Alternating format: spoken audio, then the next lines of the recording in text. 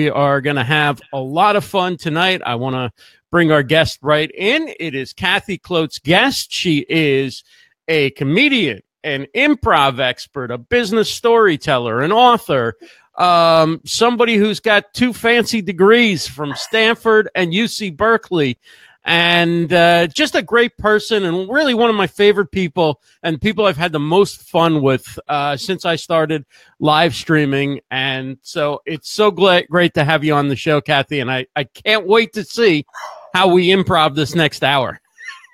Me too. Thanks for having me. I'm so excited. Back at you. Like everything you just said, like ditto. Right. We improv the magic together. Hey, RJ Redden, thanks so much for joining us. Thanks, everybody, for joining us, both live and on the replay. We really appreciate it. Please do share this out. Let people know we're going to be having a lot of fun tonight. Kathy, I guess I want to start with your background. Did you start in comedy first, or did you start in business first and then move to comedy? Or and then somewhere they merged and then somewhere they sort of separated? Okay, you know what? Why don't I just ask the question, like, Kathy, how did you get started in business and comedy? Well, great question. Well, I think it goes back to like before like college, and doing plays and writing and doing all that stuff, and then I took my first improv class in college, and then after college, I really wasn't sure what I really wanted to do for business. Originally, I applied to law school, and I was going to go be a lawyer. I was going to be a fancy lawyer. I took the LSATs and everything, and I got accepted to a couple of really good law schools. And the interesting thing is, I met with a couple of professors from one law school, and one of the kindest men just said to me, "You're funny and you're smart. I don't think this is for you, because you are just meant to do something more creative." And I thanked him, and he was right. And so for me, the journey was really at the same time. It was really simultaneous. So what happened was I got a job right after college, and in the sort of evenings and weekends, I was doing comedy, and I started in stand-up. So I hit the local open mic circuit. I was doing stand-up 5-6 nights a week. And then about, 5-6 years into stand-up, somebody said, "You'd be really good at improv." Well, 15 years later, I'm still teaching and performing and working in improv. And so it was very much a simultaneous thing. I'd work during the day, do my serious day job and do comedy, almost nightly. And what I realized somewhere along the line, probably about, 8-9 years ago, is things were seeping in from my comedy into the work that I was doing, into the writing, the communications, the way that I would teach, the way that I would present, the way I would do just about everything. And I thought, this is crazy. This is just so seamless for me, because it just makes sense that these two worlds would merge. So then the book was born. But I got to tell you, to answer your question, the short answer is it was both. I was doing both simultaneous parallel track. And then somewhere along the line, they just sort of subconsciously became my world, because I grew up on comedy and was always doing comedy, and then did comedy in college before I hit open mic nights. So I think it was always I was wired for it. Yeah. So what's going through my mind as you're telling me this story is that most traditional business and grad school and all that stuff takes place generally during the day or the early evening. And then comedy is kind of a late night career, right? It's the clubs, and it's, you don't just come off a set at 11:30 and then like you're in bed at midnight. How were you able to balance that? And how do you still I imagine when you do your comedy night and stuff like that, you still have to factor in, what are my commitments tomorrow and things like that. Yeah, it's interesting. Well, when you're younger and your metabolism is like fresh, you have the luxury of doing the 4 or 5 in the mornings. You're like, no problem. I'll get a couple hours sleep, be good as new. And it worked. As one ages, like one does, it's interesting. It is a little bit of a transition, but because so much of the work that I do really uses improv and comedy, and everything that I do, it uses truth telling. It uses metaphors and analogies and humor. It doesn't feel so disparate. But Right. yes, if I'm out until, late in the night doing comedy, and I run a weekly show in Silicon Valley called Laugh Tracks, yes, it can be hard the next day going, okay, what just happened? But the nice part is because my work, when I started my company, I really was about how do I take these two things and have them be a beautiful mashup? It doesn't feel like I'm having to switch gears so much. Sleep, yes, I still need my sleep. I do. Now, from the little time that I've spent around people who do stand-up comedy versus those people in the business world, the business world, you have to kind of keep things under wraps. People who do comedy tend to sit around with their colleagues and say the worst stuff about each other. And it's all fair game, right? And either you take it or you're not one of the tribe, right? Yeah. But if you tried that at work the next morning, you would be packing up your desk, right? Is it tough to kind of go into those different worlds? It is jarring. It is jarring. It is jarring. I think one of the things that's really interesting about comedy is exactly that, is that your brain's working all day long. And anybody out there who is a hobbyist, maybe you're really good at photography, maybe you're really good at martial arts, whatever it is, you can't turn that off. And so what happens is, to your point, is somewhere in the back of your head is like you're in the middle of a meeting and somebody's doing something and you're just like, oh my God, right? The mute button was invented for this moment. And you can't turn off this commentary. And it is challenging. And it was very challenging when I was younger. And I came to realize that I was not meant for just pure business. I had the head for it. I had all that for it. But I had the commentary and the personality that was bigger. And so I realized somewhere in between that my future would involve some kind of mashup. I didn't know exactly what it would look like, but I knew that I would not be whole if I didn't integrate this other side of my life and my personality. Right. So many of us walk around, we're right-brained, we're left-brained, and we're asked in our daily life to choose as if it's a choice. We shouldn't have to. We shouldn't have to. And I think for me, I knew that I was going to have to give in to the comedy, because I cannot turn that switch off. I cannot, probably at the most inopportune moments, I'm thinking of a joke to tell. And that is, that is the hallmark of a comedian. I could be in church. My son is looking at me and I'm thinking of a joke and I cannot help it. And so you have to be who you are. And I think for me, it was just sort of a natural evolution. But yeah, no, it's tricky. And when I was younger, it was really, really hard because you're not expected to be. You're not expected to be in the business world. And I think that's got to change, and it is changing, and especially millennials. It's really changing. Right. We're talking with Kathy Klotz-Guest. Her website is keepingithuman.com, and her book is called Stop Boring Me. And she takes on all the fun jargon that people use in work. There's so many creative ways to say nothing, or I'll get back to you later. It's a very interesting culture, the business culture, and how you try and make it a little more human and help people connect more with their coworkers and their customers and their employees on a human level. I want to say a quick welcome to Fernando Ramirez. Michael A. Campbell is here. I saw Mia Voss and Barb Tomlin hiding. Throw something in the chats. Please do say hello, and please share this out as well. It's going to be a fun time with Kathy. In the second half an hour, if you would like to join us and ask a question of Kathy or myself, or you'd like to make a comment on the topics we're talking about, we're just going to open it up and completely improv. Unlike this part, which is completely scripted, as you could tell, because we jumped. Kathy was actually here before I was. I jumped on about 6:59, and I'm like, "What are we going to talk about? Never mind. Let's go. We have 1 minute." But that's kind of why I always have fun with you, because I think of the best questions to come up just by listening to you. And I think that is the essence of interviewing that's too often lost in TV and broadcasting. and maybe more people doing TV, broadcasting, live streaming, podcasting, whatever, could afford to take an improv class or two, right?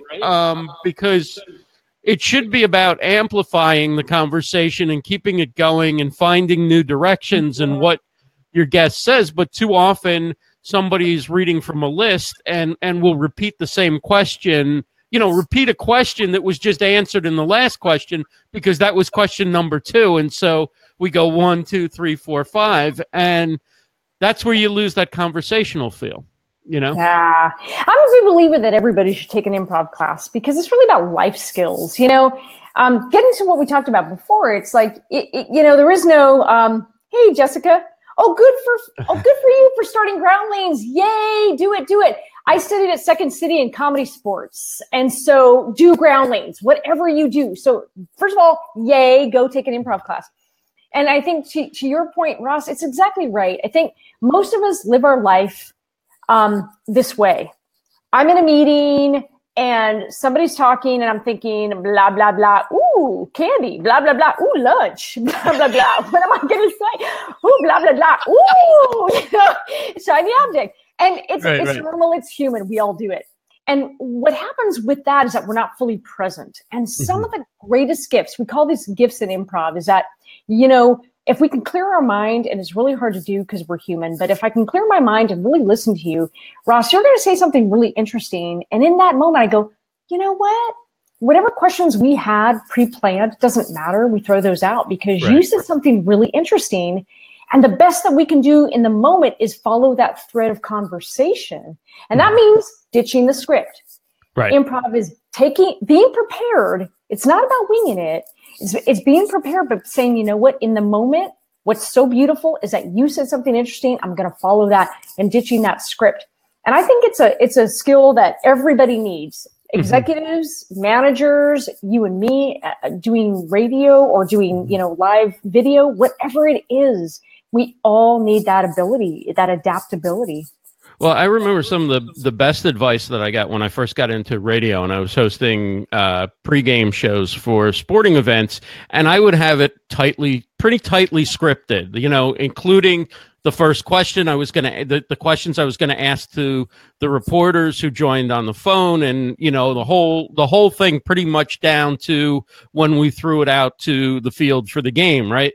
And my program director came and he said, it's fine. It all sounds good. Nobody knows that it's scripted. But what happens when things change and, the game is 20 minutes late or getting started and we have to keep it here, or, the game gets canceled, or we have to do a different game or whatever, or we have different reporters because the games we were going to cover something. He's like, just do it off the top of your head, have a few notes, but basically, remind yourself what the station is and the call letters and the phone number and things like that. But otherwise, and I still did a lot of notes and stuff, but I would find that I would become a prisoner of my notes because I would feel like, okay, I took the time to write about this. It must have been important. Now I've got to find a way to work it in. And, part of it is like, okay, you're only going to use 10% of what you prepare based on what you need. But too often we feel compelled to work in. So anyway, that changed everything. And now when I do shows like this, and I say this meaning no disrespect at all, but I have a couple of themes in mind. We're going to talk about comedy. We're going to talk about improv. We're going to talk about the business world and your book. And we may talk about those in separate sort of segmented parts, or we may just mix them all together, or we may get going on one and never get to the other ones. And whatever happens. And I think from a conversational standpoint, the show flows better. But I wouldn't necessarily recommend that to people like the first time they host a show. I'd say list down what you have. What are your thoughts from an improv, from a stand-up comedy, and a business storytelling perspective on, my experience and how I've kind of evolved? I think it really is. I say prepare and then know when to let go. And I think you're a perfect example. It really is about that. When you prepare and having a couple of questions in your back pocket, if you're going to do something for the first time, have a couple of questions ready to go. That is never a bad thing. And the thing is I prepare a couple of questions and that's it. 2 or 3 questions. So when I go to do a live thing, I really don't overproduce. And that is because I know that if I overproduce my brain, here's what happens to your brain was when you overprepare, your brain goes to the script. Mm-hmm. It's really hard once the script is done to knock somebody off the script. Have you ever had a conversation with somebody and they will not drop the script and you're trying to knock them off the script and it's like, right. It's like, stop it. You're a robot. My robot is better than you. Stop it. You suck. It is horrible. And I think we do ourselves so much damage that way because when we just have a couple of questions and recognize that all it is a jumping off point, which is what improv is. All it is that we're going to co-create a conversation together. And improv is all about building something together with other people. And if you learn to let go, the most amazing thing happens that I promise you that whatever script I follow and try to force and I try to crowbar my questions in is not going to be even a third as good as what you and I are going to create real time because we're connecting in the moment. It's going to be 10 times better. It's going to be real. It's going to be interesting. It's going to be fun. It's going to be raw and fresh. And there's no way a script can compete with that. I think people's biggest fear is that they need the notes because they're not going to be good enough. And here's what I say to you. You're better than that. The notes are there just to remind you if you get lost. But the best thing that you can do is really give your partner that presence, knowing that I'm listening to everything that you're saying and we're building off of each other. Because you and I, Ross, are having this amazing conversation at a moment in time. We're never going to have it like that again. You and I will talk many times because you're awesome. But what we talk about today is going to be completely different from the next time we have that conversation because the conditions and the variables are not going to align in the same way. And you and I really need to just make sure that whatever we do, we're just so connected to each other. And I would just say to everybody out there listening, you are so much more than a script. Don't limit yourself to a script. You are bigger and you are bolder and you are more than that. Right. And there's really 2 reasons, right? Like, let's say you do script out some questions because you want to make sure you hit on key points and whatever. There's 2 reasons to abandon it, right? 1, something better comes along, and 2, that thread has sort of played itself out and there's no point in reaching back into it any longer. It's time to steer the ship in a different direction. And those are 2 key things to recognize when this is so good that we need to dig deeper. And when we feel like we've kind of beaten that dead horse and it's time to move on. And it just kind of like the next subject. It doesn't mean it's a bad conversation. You just feel where like, okay, this is going to get better if I go in a different direction. What makes it better, right? What makes the conversation continue to get better? Is it staying where I'm at, or is it going in a different direction? And am I abandoning it because I've exhausted it, or because it's not moving and the audience isn't reacting to it, or am I abandoning it because it was great and I got everything out of it? Or am I abandoning my next question because I came up with something better just from listening to you? Yeah, the latter. The interesting thing is that, I guess dating, what you said, it cracked me up. I was thinking in my head, I couldn't help thinking is like, it's like dating. You always got to keep your options open. If something better comes along, you just ride that train, baby. You ride that train. But I think it's a little different in that situation. It is. The conversation was boring. Okay, let me pick up my phone and find somebody. No, but I mean, yes, and I think that the truth in all of it is that you have to be open, but you said it really, really well. When we're open, like if I've got my questions, the thing that's interesting is that presupposes that we're going to get through all my questions, but you're going to say something, Ross, that I never anticipated. And I'm going to go, oh my God, let's follow that thread. And here's my thought for anybody listening who really, really, really wants to sort of maybe apply this to everything they do. Follow the energy. It's that simple. Follow the energy.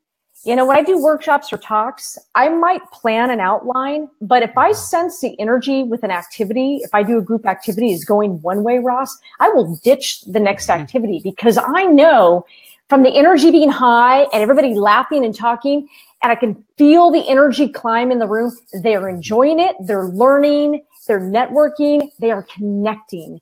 Follow where the energy is going. That is my best advice in comedy, in life, and everything. Well, I never anticipated that the energy of this conversation would go towards dating, but there it went, and so that's too rich a field or an area not to pick up on. So, how did being an expert in improv help you back when you were dating?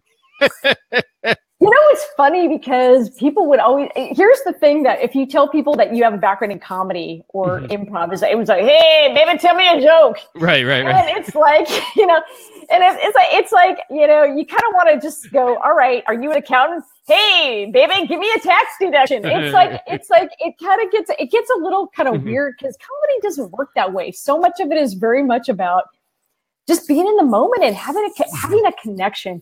So, you know, it's funny because I think it helped me and maybe in some ways, but it hurt me in some ways. You know, you can't help, like I said, one of the I have a pre-existing condition, which my husband accepted when he married me, is that I'm a woman who can't turn that thing off. And it is a pre-existing condition. You either accept it or you don't. And I think the beautiful thing about it is if you are willing to go there and embrace who you are, you'll attract the people who are attracted to that. So I think ultimately it's a good thing. But yeah, dating was very mixed. Right. It was very mixed. I think that's a human experience for everybody. Everybody's different, right? Yeah, exactly. Yeah, Jessica Payne says you are both hilarious, cracking up over here. And let's talk about laughter and live streaming, right? Because so many of live streaming shows that we watch are sort of webinar style, or they're, you know, we're going to teach you 7 points to learn this, and you know, or they're just a straight interview, you know, let's hit the check marks. And there are times when that's exactly what the audience wants and needs. But with so much content being pushed out there, it seems like if you can make people laugh and you can entertain them, and then they can learn something that they can apply to their life without necessarily needing to feel like they're studying or taking notes or, you know, counting the 7 points or whatever, or just a form of escapism, because, you know, when you're on Facebook, you're getting content pushed at you constantly. I don't know. I mean, I think there needs to be more fun in live. I mean, you could say in everything we do, but I think seriously, like, more laughter is going to bring more people in.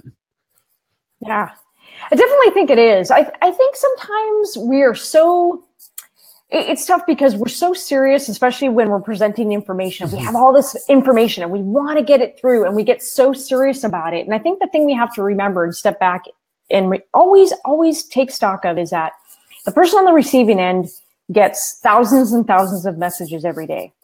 They're tired, they're human, they're thinking about what they're going to have for dinner, they're thinking about picking up their kid. There's real human things competing for time and attention. That's a very real thing. And I'm a mom, I get it. Right. And we have to just always remember that humor is probably the easiest connection between two people. It just is because once I make you laugh, you know, you're going to listen to what I have to say. And it's true. I mean, so I always like to joke when I'm doing a talk or a webinar. And if joking's not your thing, then tell a great story. Just recently, my husband and I, true story, celebrated, you know, our anniversary. And we've been together for, 18 years. And it's funny because people always ask me, they're like, oh my God, Kathy, like 18 years is a really long time. I mean, my God, in that amount of time, did you ever like consider divorce? And I'm like, nah. Murder? Hell yes. Many times. And the people that laugh the hardest are the ones who've been married the longest. And so you can have these moments of deep connection that your audience goes, oh, thank God. They're going to be funny. They're going to make me laugh. They broke the ice.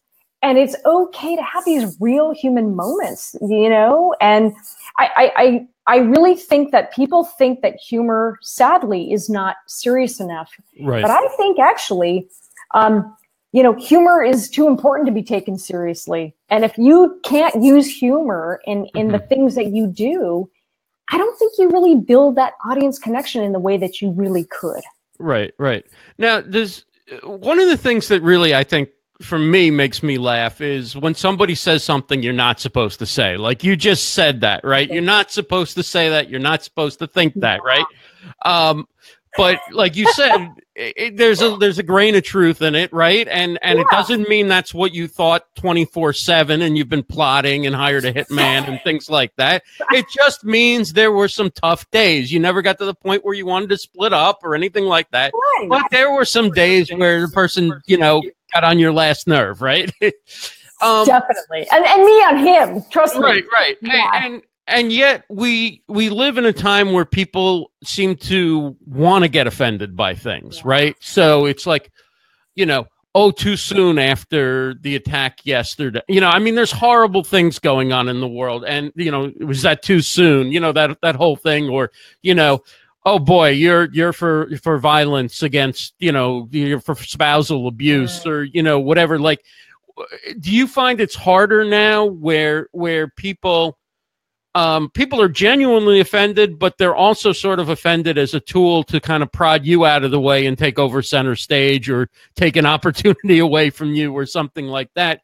Do you find you're more cautious in the business world and even in stand-up based on the times that we're living in? It's a great question. It really is. So there's a couple things that come to my mind when you ask that question.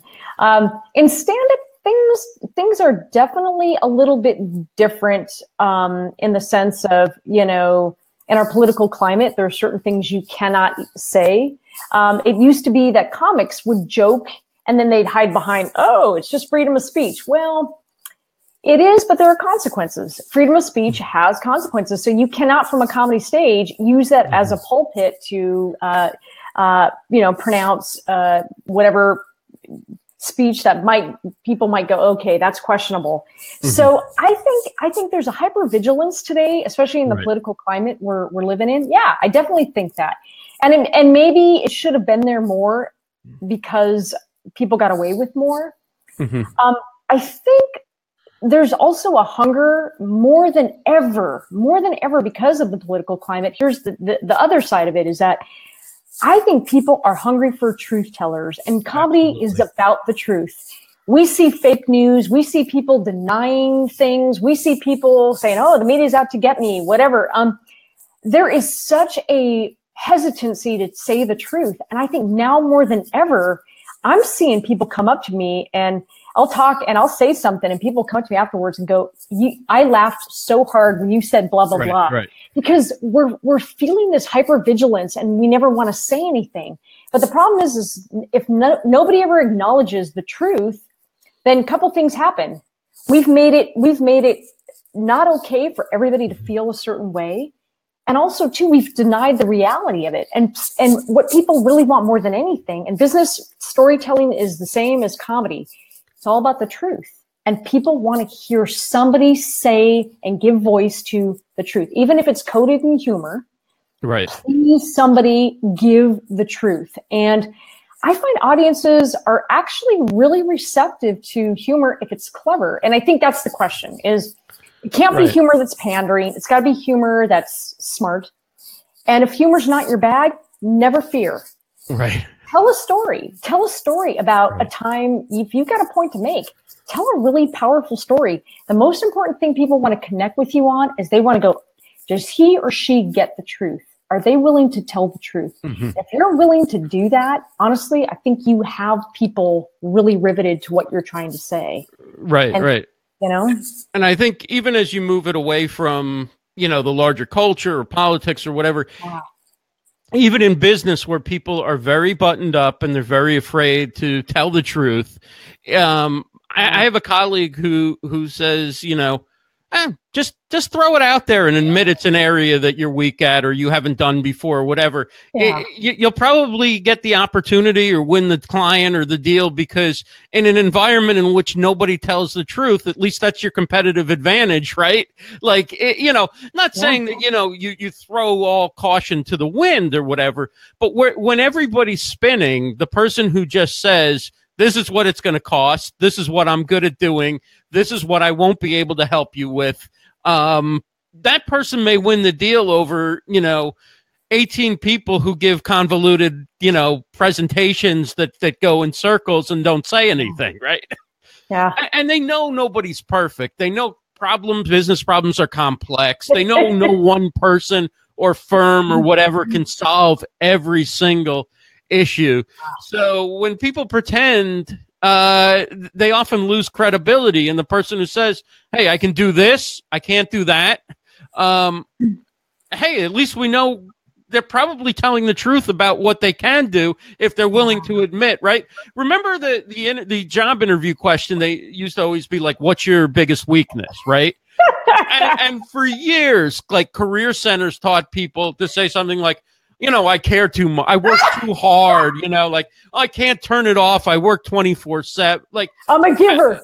Right. Like, I care about my work so much that sometimes I forget to take lunch or whatever. Right. Like the company's going to go, oh my God, that's horrible. We can't have a dedicated person who forgets.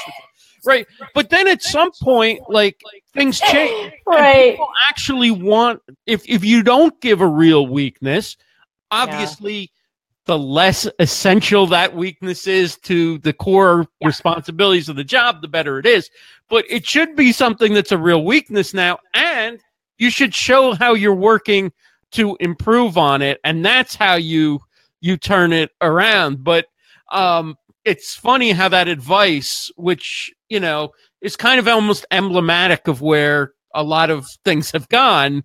And now it's like the competitive advantage in interviews is often the candidate who will say, yeah, I'm not good at using Excel or whatever. I still do my formulas on a calculator. Yeah. And you're like, okay, as long as you get them done, we really don't care. So well said. I really couldn't say it better. I really think what's missing in so much of everything we do is the truth. We're inflating worried about our clout scores. So we manipulate our followers to our follower to follower ratio, because we got to maintain a clout score. We can't engage because that will lower our clout score. We have to use seasoned. We have to have an innovative and seasoned, person on LinkedIn in our headline. I'm sorry, is the market big for an unseasoned and non-innovative person? Do we have to actually say that? But it's like, give me a break, right? We're just so filled with this puffery and this, it's ridiculous. I mean, I'm sorry, do I have to say that I'm a trustworthy bank? Is there a big market for shitty, untrustworthy banks? Because that's what I was looking for. I mean, it's just comical. And I think we're desperate. So much of it is puffery and we're trying to keep up with everybody else. And we've created this artifice. And I think what is probably you're right, the biggest advantage when I talk to people is there's a hunger for just say it the way it is. And if you can be that person in an interview or in a talk or whatever, and just say, look, let's just can we have a human moment here? Right, Joan Rivers, can we just talk? Can we talk? And if you can have that be the first person to just give the honest answer of, no, I don't care too much. You know what I'm really bad at? I can't help it. I crack up on conference calls when people come in 20 minutes into it and they're like, their dog's barking and they're like, hey, could you stop everything you're doing and just catch me up on what I missed? Yeah, just for you, Bob. No, we can't catch you up on what you missed because you called in 20 minutes late, you moron. No. Unless you're the boss, then they do that for you. But we can just have these layer moments of just poking fun at the stuff we all do and we're afraid to say. Honestly, people will trust you. You increase your credibility, you increase your connection because people look at you as the truth teller. And I think that has always been the role of great business storytelling and always been the role of great comedy is what kills people on a stage, what makes them kill from the stage. And kill is a good expression. You know, what makes that show kill is that when people perceive that you are completely vulnerable and you are being who you are, and you have a strong point of view and you are telling it like it is, Right. there is nothing better. So I say embrace that. You know, maybe we just have to maybe watch our language about how we're going to say it. You know, Right. that might not be the day to go to your boss and go, you know what, that tie looks like garbage. That just does not work on you. But, you know, I've had bosses that were really loud and wore really loud clothing. And you know, they'd hey, how's my shirt, Kathy? And I'd be like, what? I can't hear you over your shirt. What did you say? It's okay to have fun. Lighten up. Everybody needs to just lighten the F up. Right. Yeah. I think, you know, one of the things when people go into, I don't know, did you see Larry David's monologue on Saturday Night Live? Yes. The biggest crime is it really wasn't funny. I thought, like, maybe you thought it was funny. I thought there were parts of it that really weren't funny. Like, had it been sort of funny in a humanizing way, I think people might have been, you know, I don't know. I mean, I think, you know, I'm not for censoring or anything like that. I just think that it wasn't that funny. He's been better. You know, I love Larry David. Yeah, that wasn't one of his better. He's been on SNL before, and that wasn't one of his better ones. But he's yeah. Okay. I know it's the industry, right? You don't want to throw snowballs. But you know, but I hear what you're saying. I think Dave Chappelle did a much better job after the election when he came on SNL and talked about how people felt. Right. You know? Right. Yeah. But I think Larry went into some areas that we generally don't go into in comedy, and you know, perhaps if he did them in a way that made you sort of laugh, and then it sort of loosens the tension about that stuff, right? But when it's not funny and it seems sort of cliche, I don't know. Well, it depends. It really depends. I think that's always a tricky one because what one person might find offensive, other people will find refreshing that they went there. Right. I'm always a big favor of going there and seeing where the envelope is, because I think most people live their lives, Ross. Here's my belief. They never test where the boundary is. They're so far away from the boundary because they're playing it safe and they're very risk averse. And I think, honestly, we have more latitude than we think we do. Right. Now, you can get away with certain things, if you're funny and you're truth-telling and you've got credibility. So, you know, in comedy, we always say, look, if you want to poke fun at the club, you got to be a member of the club.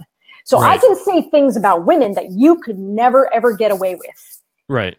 And I'm serious. Like the worst, I sit on a lot of boards, and honestly, the worst thing to happen to all female boards are all females. Because women are the worst thing to happen to all women boards. It's like, hey, let's just wait for Sandra. No, we can't do that without Sandra. No, we got to wait for Charlotte. Oh my God, they went to the bathroom. They'll be here in 20 minutes. Oh my God, we can't do that. Oh my God, remember the last time we made a decision without Sandra here? Oh my God, we can't. I can say that in a way you can't. So I think it's okay to have fun and to poke fun at the realities we're all thinking. But you got to be very careful about context. Are you a member of the club? Is there a point to it? Are you making a social point? So don't shy away from it, but be very careful about context. And that's not for the faint of heart. If you don't have comedy training, I still think that it's okay to tell a story. Some people are great at storytelling. And then if that's your jam, go do your jam. Whatever that is. I don't think being a member of the club always gets you a pass if everything you do is to make fun of the club, or like if you're never there for the team, then you don't get to bust on your teammates, right? This is true. I think there's a lot of things going on there with that SNL thing that, you know. This is true. But you can kind of say things as a member of the club if you are a member in good standing. If you're a member in good standing, you can say things that other people would not be able to say, you know, and you know, in a way that people will hear versus assuming the worst possible thing, you know. Right. And so I think you're right. You have to be a member of good standing in your club to be able to say those things. But that doesn't mean that, you know, I think people shy away from jokes for that reason, and we're so uptight. But you can do funny jokes in business without ever touching on any of these touchy issues. Right. Talk about the stuff that happens in meetings that we all do. Talk about the stuff that we all hate, like, all the emails. I don't know about you, but you know what bugs the crap out of me? When somebody emails me and then they call me 5 minutes later, hey, did you get my email? I just sent you an email. I'm like, why are you calling me now if you just sent me an email?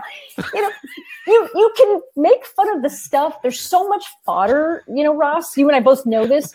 Why are you sending me an instant message when your desk is on the other side of mine to have a meeting at 3? Can't you just turn around and say, let's meet at 3? Yes, I'm going to text you, then I'm going to call you and say, hey, I just messaged you. Did you get my message? No, I'm sorry. I didn't get it. Or the people that are on their text phone in the restroom. Like, what is so damn important, lady, that you cannot put it away for 30 seconds? I'm just going to passive aggressively flush the toilet 20 times. Put your phone away. And I think there's so many things that human beings do that are funny, and we all do it. That you don't have to, I think, go to the places that are sketchy or weird, or maybe just, if you don't have expertise, just don't go there. But make fun of the truth. Comedy is all about pointing out the truth of everything we all do. We know we do it. And it's so fundamentally human that if you can find the 5 things that we all do in business, you can poke fun at that, you're golden. You're just golden. Some great people joining. Welcome, Claudia Santiago, Doug Cohen, Brad Friedman is here. Mitch Jackson, good to see you. Jeff C. Let's see, who else? Anthony Loyola, Jessica Payne, hopefully still with us. Mia Voss, great. All the way back to Michael A. Campbell and Fernando Ramirez and R.J. Redden. And if I didn't mention your name, please do throw something in the chat so we know you are here. And also, please do share this out if you haven't. Let people know we're going to be having fun for a little while longer. So this is a real pleasure talking with Kathy Klotz-Guest. She's the author of Stop Boring Me. Her website is keepingithuman.com. And let's talk about the book, because you get into corporate speak and business storytelling, and the title says it all, right? Stop boring me. Talk about how the book can help people and help businesses be more human. The book is really a guide to disrupting patterns. One of the things it's funny. I sat down to write one book, and then I wrote another book. Another book came out. I birthed a completely non-recognizable baby. What happened? But it does have my eyes. It does. I think, and it has my mouth. I think the really important thing is that, it's really, we fall into patterns. We all do it because we're human. And if we fall into doing the same thing over and over and over again, it's no different than if we never cleaned our glasses. If you wear glasses and you never wipe them clean, you start to get a film, and it coats the way you see the world. So this book is really about disrupting patterns, so that you can see ideas for products and services, and for storytelling and content, all these different ways of looking at the world. And so much of it is sort of colored, and I think colored and informed by my background in improv. It really is about how building ideas with other people on a stage. I've been doing improv for 16, 17 years. I teach on weekends. I coach improv. I use it in my work. It's how we build scenes with other people. Well, what if we took that same yes-anding and group idea building and brought that into work, Ross, and yes-anded our way into better ideas? And that's a whole new way of thinking for a lot of people, because most people yes, but. We yes, but each other's ideas. My idea is better than yours. Yes, but. And they think that because they said yes, that you don't hear the but after it. But I said yes. Your idea sucked. Didn't you hear the yes part of that? Yes, that's interesting. But, it would be better if we did my idea. And I said yes. So this book was really about taking all these concepts in a nutshell and disrupting these old yes, but patterns of thinking. So, we would love to improvise with you guys. I threw out the link in the chat. It's the pinned comment. You can join us in the lobby here on Be Live by clicking that link, and we can bring you on to ask Kathy a question or make a statement related to this topic, or frankly, we like to improvise. So whatever you want to bring to us, we'll roll with it.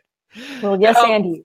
Talk about a little more about the yes and. I don't know if everybody's kind of familiar with how that works. Yeah, great question. So yes and is really the cornerstone of how scenes are created in improv. It's, a group of us go out on stage, and with an audience suggestion, we are building something in real time together with no net, no script. But the way that we're able to do this is one brick, what we call one brick at a time. Somebody will make an offer, we add on to it. And so yes and means I accept your idea and I'm adding on to it. I'm yesing it, accepting it, and adding on. When we yes but each other, scenes go nowhere. In brainstorming, when we yes but each other, idea flow goes nowhere. When we yes but each other in sales meetings, it comes to a halt. But we have a cognitive bias as human beings to yes but each other and to say no. We look for the reasons to say no. And so improv fundamentally is about that yes and. And when we yes and each other, we're going to have so many more ideas, so much more idea flow. We're going to create amazing things with other people. And that's really what I think the beauty of yes and is rewiring our brain for positive outcomes. And we're going to see so many different things we never saw before. Now, when somebody actually has a really bad idea that would be destructive to the company, I guess at some point you have to stop saying yes and, right? Well, here's the thing about that. I'm glad you asked this. I'm so glad you asked this because I get this question all the time. It's a great one. It's like, Kathy, if somebody created the most craptastic idea, do I got a yes and it? So here's the thing about yes and. Yes and doesn't mean you're writing the check for that idea. It doesn't mean you have to go build that idea. But yes and is a way of saying to the other person, I hear you, let's explore. I don't want to shut you down. Because the minute, if you and I are in exploration mode, Ross, and the minute you give an idea and I think to myself, well, that's a turd. I'm going to spray perfume on this turd and I'm going to say yes, but, or yes, and we should still do my idea. We really haven't explored your idea. So what yes and is really at its highest level, guys, is this simple. Doesn't mean we're going to build it. Doesn't mean we're going to do it. It means yes and I hear you. Let's see where this idea might go. It's non-committal. It's just, you're not marrying the idea. You're just taking it out for a few drinks and showing it a good time. You may or may not call it tomorrow. No judgment. I don't know what you're going to do tomorrow. Right. Let's, for the moment, explore where that idea could actually go before we judge it. Does that include like when somebody asks for a raise or asks for more money or a bigger yes and I mean, like, do you still yes and like even questions where you know you can't deliver on what they want? I do, because here's what it says to the person on the other end of it. And think about it this way. The other way to think about it is that it's not jerking the person around. It's saying, I hear what you're saying and it's important to you. It's validating that person. If you came to me and I couldn't give you a raise just yet, and you and just role play, we're in a startup and we're limited on cash. We have cash constraints. And Ross, hi, Kathy. I've been working here for 3 years and profits are up. We're growing our customer base. Social media is going crazy about us. I think I deserve a 20% raise. Yes, and you do, because you've been working your butt off, and I've noticed.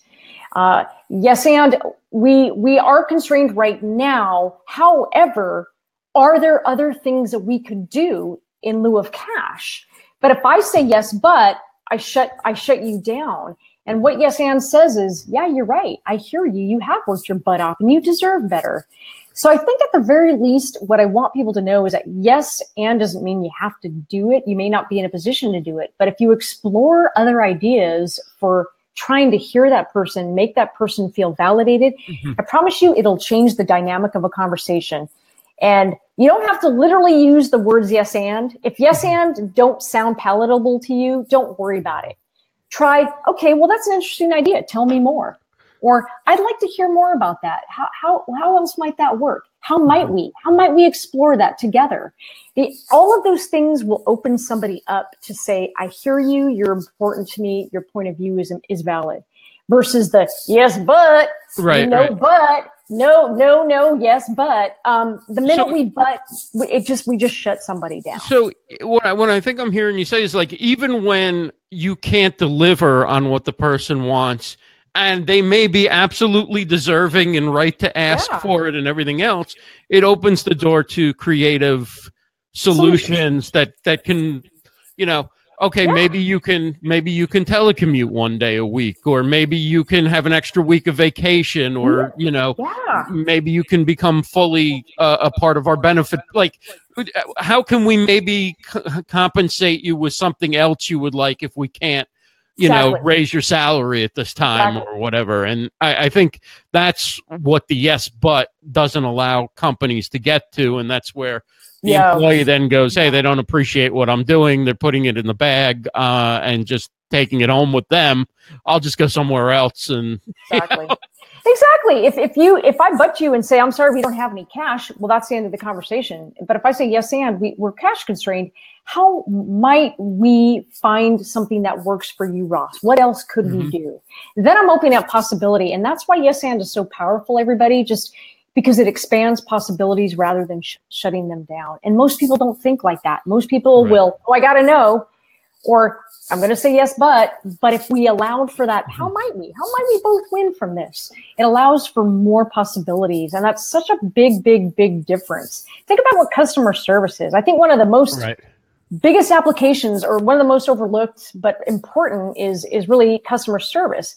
If you've had a really crappy experience and you call customer service and somebody says, well, yes, but we can't help you. You're like, well, that's, okay, whatever, click.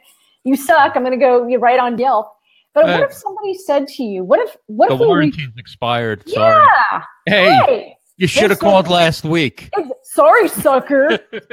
Right? Exactly. And it says they last only a year under the warranty. Well, and that's just a horrible thing to do to your customers. But what if instead we just said, okay, yes, and I hear what you're saying. You've had a really bad experience. How might we make it better for you? Yes, and I hear you. You're validating the person's frustration or what they're saying. It's so important to make sure that we're heard. You know what it's like to feel unheard as a customer.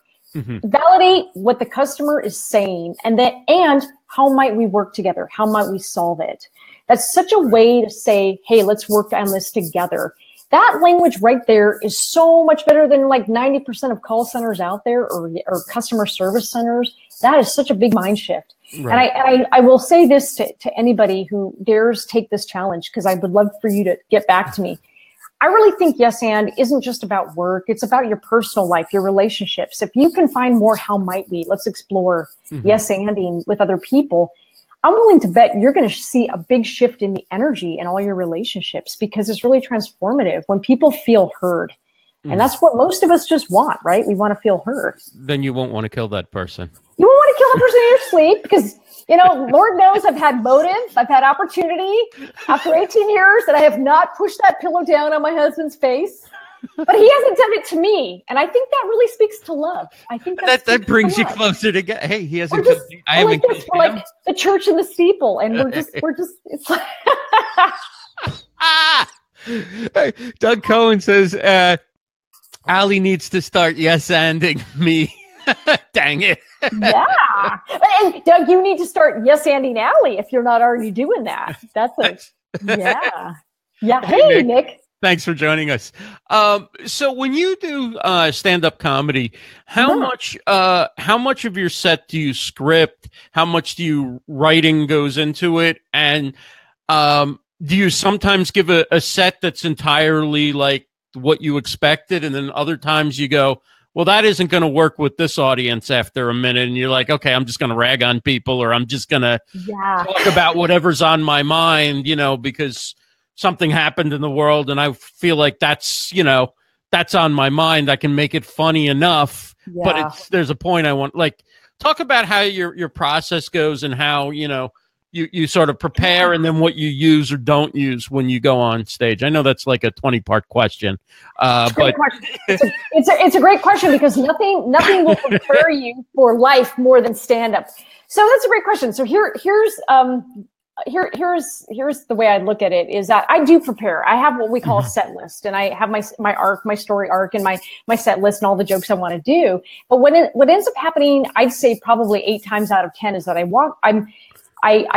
maybe the audience is low energy or it happened. I mean, gosh, we've had so many shootings and so many tragedies, and maybe I have a comedy night that night and people want to laugh, but it's a slow thing because people are all feeling it. And you can look around and go, hey, are we all feeling it?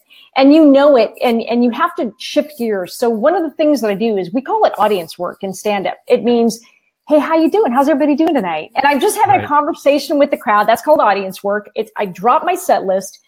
And I've had some of the best conversations. Like last week, we had a couple at my comedy show. The woman was she was from Hong Kong and she just got engaged. Her boyfriend is here in Silicon Valley, and they couldn't keep their hands off each other. And they were just like kissy face throughout the whole show, and like. It was just, we teased them, but they had such a great sense of humor about it. We'd stop and we'd just be like, hey, everybody, if we stare at them, how long will they notice that we're staring at them? We'll watch them, And then just goofy stuff. And at one point, because they were so in love and like, she was so demure. And I said, have you farted in front of each other yet? Has that happened yet? Because you really don't know if you love each other unless that's happened. And the audience lost it. And she was laughing. She was cracking up. Now, it may sound like something so small, but everybody knows there's that point in your relationship where it's like, you just don't care. And it's funny. It sounds so small. But maybe it sounds gross to some people, but here's the thing. It broke the ice because they were all kissy face and everybody was looking at them and they started cracking up, and everybody who's been in a long-term relationship, all the couples in the audience that had been together for like 20 years were like, oh my God. And she goes, oh my God. And they're like, oh, honey, it's going to happen. And it's like, one woman sitting next to the couple was so hilarious. They've been married 30 years. And she turns to the young couple and she goes, oh, honey, there's going to come a point where your husband's not even going to shut the bathroom door. So just treasure those moments that you get. And it was just hysterical, right? And if you've been married or in a relationship a long time, we just have these moments that are so human. And it sounds so, mundane, but that's okay. And so sometimes you just have to go there. So yeah, those are the moments where I love the most because by the time I'm ready to do my set list, you've already had the audience on your side. They're warmed up. They're so with you. They're laughing with you. And I don't ever make fun. I don't pick on anybody. I'm not mean. The only time I've ever had to do this, and it's only happened like twice in all my years of stand-up, is if somebody heckles. If somebody heckles, then I will shut them down. And I've had to do that, but it's so rare. It's really just more having a fun audience conversation, and people will be part of the joke. I've had people try to finish my jokes. I've had people want to get up there and like, can I tell a joke? And one woman was so passionate. She was so cute. She wanted to get up there and tell a joke. So I gave her part of my time at the mic, and she told the joke to her friends. And so just that kind of stuff can just bond you to your audience in ways that are just, it sounds so small, but it's so big. It's so big. Now, do you have, I always wonder, like, and I don't know whether this fits into the realm of improv or this is not really improv, but do you have certain things that you know that you can fall back on? Like, in every audience, there's going to be a couple that's a little too crazy about each other. In every audience, there's going to be a couple that's sitting like they don't want to know each other. In every audience, there's going to be a group of out-of-towners. In every audience, right? And every show's at night, so that probably lends itself to some stock material. Like, do you have certain things that you can bring in where the audience is going to think, oh, you're just riffing on this crowd, but basically, hey, when I need to pump up the energy or change the energy or, my set isn't working, I know I have these things I can go to based on what I'm seeing out there. Yeah. Oh, for sure. For sure. I mean, everybody loves to laugh at relationships. Everybody does. I don't care. And I've had people who've been in relationships for such a short time, all the way to, 30, 40 years married. And, I always talk about there should be term limits. There's term limits in government. Why aren't there term limits in marriage? Why do we have term limits in relationships? Shouldn't you have to run for re-election? Shouldn't you have to collect signatures? Shouldn't you have to prove your love? And things like, it sounds so goofy, but anybody who's been, there are just universals among every human. Relationships, work, a boss situation, your boss, having children, getting up in the middle of the night, all that stuff. Right.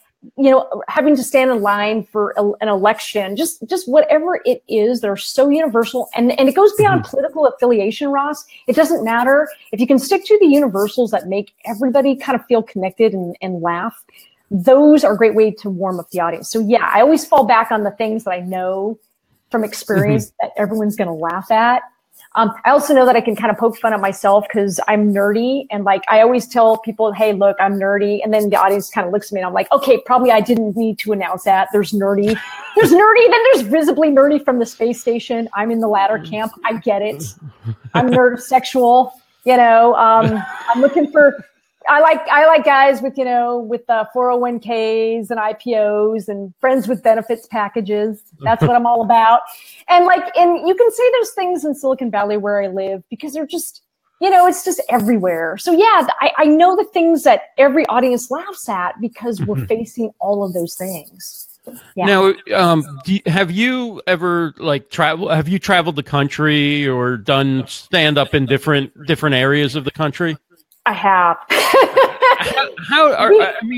You talk about universal stuff, but are there certain things that you need to blend in your timing, your style, your material at all when you're on the East Coast from the West Coast, the North from the South, the Midwest? Totally. Like after the election, absolutely. And look, I've got friends in Florida, nothing personal to Florida. I apologize in advance, but if I'm in a Silicon Valley crowd, like after the election, Florida was one of the swing states. And I was like, really hanging chads? Isn't Florida just one giant hanging chad on all of America? Isn't that what that is? Now, those jokes are funny and I can do them I can do them here in California. I can do them, in a very blue state. I have to, it's very different if I go to other places. You're right. I have to just be careful about it. But here's the thing about it is that there's been times I've been very wrong. I've sort of gone in and thought, well, maybe the humor is different here because of where we are in the country. Now, sometimes I've been right. My gut's right. But sometimes I've been surprisingly wrong. There are places where, that I've been in this country that while they're kind of different politically, they're well educated. They are, they love to laugh. They can laugh at themselves. And so I find that even though the politics will change and it's very tricky to do political jokes. The universals don't change, Ross. I mean, I have been in the South making fun of being married for so long and the fact that I can reproduce in captivity and all these and there isn't anybody who hasn't been in a long-term relationship that can't laugh at that. So there's more things that I think people will laugh at in common than don't laugh at. But I do think these things through. I really do. I think who's my audience? What's the nature of, maybe where I am in the country? Can I say that? Sometimes I'm right, sometimes I'm wrong.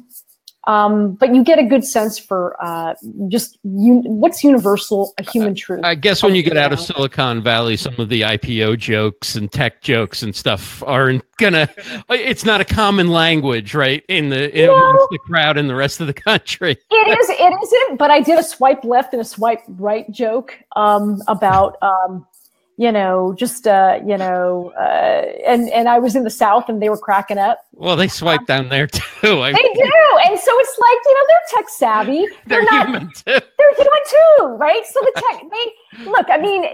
that's my point is they're tech savvy and there's a lot of places outside. But yeah, the IPO jokes might not fly, but the tech stuff still, there's a lot of millennials and they'll come see the show and they get it. They're all, they're on these dating app sites. They get it. They totally get it. So, you start making jokes about LinkedIn. What would happen if LinkedIn met Match.com, KinkedIn.com, LinkedUp.com. So, and Swipe. It's like, could you do that with your employers? Like, just swipe right and swipe left on people on LinkedIn. Can't we just have a common metaphor? What would be wrong with that, actually? Yeah. I mean, you learn more about somebody from their LinkedIn profile than you do from anything else, right? Are you learn where they went to school, who they know in common. I think we should date off of our LinkedIn profiles. I think that should be the dating. How much money is this person probably going to make? I mean, those are things that, no, totally right. Those are universals that no matter where I'm doing a joke, that the laughter is pretty much consistent because everybody gets the metaphor. It's just you have to watch some of the really colloquial things that are really specific, but honestly, there's more in common. We have more in common across these different areas of the United States, and we laugh at a lot of the same things. That's why it's kind of a shame that we're so divided. It is very much a shame. It's very much a shame. Yeah. So this has been a blast. What do you have coming up next? Anything you're working on, or anything we should check out? And we should. How can we support you and continue following you and the great stuff that you're doing? Yeah, no, I appreciate that so much. Well, you can always check out the book. Stop boring me. I want to just again bring up if you're really interested in business storytelling and coming up with new ideas for content, that's the book for you. And here's the thing. It's applied improv. You don't have to be a comic. It's not about being funny. Improv is not about being funny. It's about being real, showing up and being real and being a truth teller and being willing to disrupt patterns. So there's that. The other thing is I'm getting ready to start writing or I've started writing, but I'm getting ready to announce sort of more about my next book. So stay tuned for that. If you want to follow me at Kathy Klotz-Guest on Twitter, you can check that out too. So yeah. So thank you so much. This has been a blast, as always. Oh, my gosh. Thank you. Thank you. And thanks, everybody, for joining us. We really appreciate it. Thanks, Nick and Sarah and Doug and Jeff and everybody who joined us. Claudia, Brad Friedman, Mitch, Anthony, Jessica, Mia, Michael Campbell, Fernando Ramirez, RJ Redden, and even the people who didn't throw a comment in the chat, we thank you too. And please, if you haven't done so, do share this out and let people know that they can come find the replay. Thanks so much, Jeff, for the compliment. And I will be back on Monday night with another episode of Live Stream Stars. And also tomorrow night, we have the Best of Be Live, 8 p.m. Eastern. Rachel Moore and I will be presenting 2 new nominations for the Best of Be Live. Have a great night, everybody.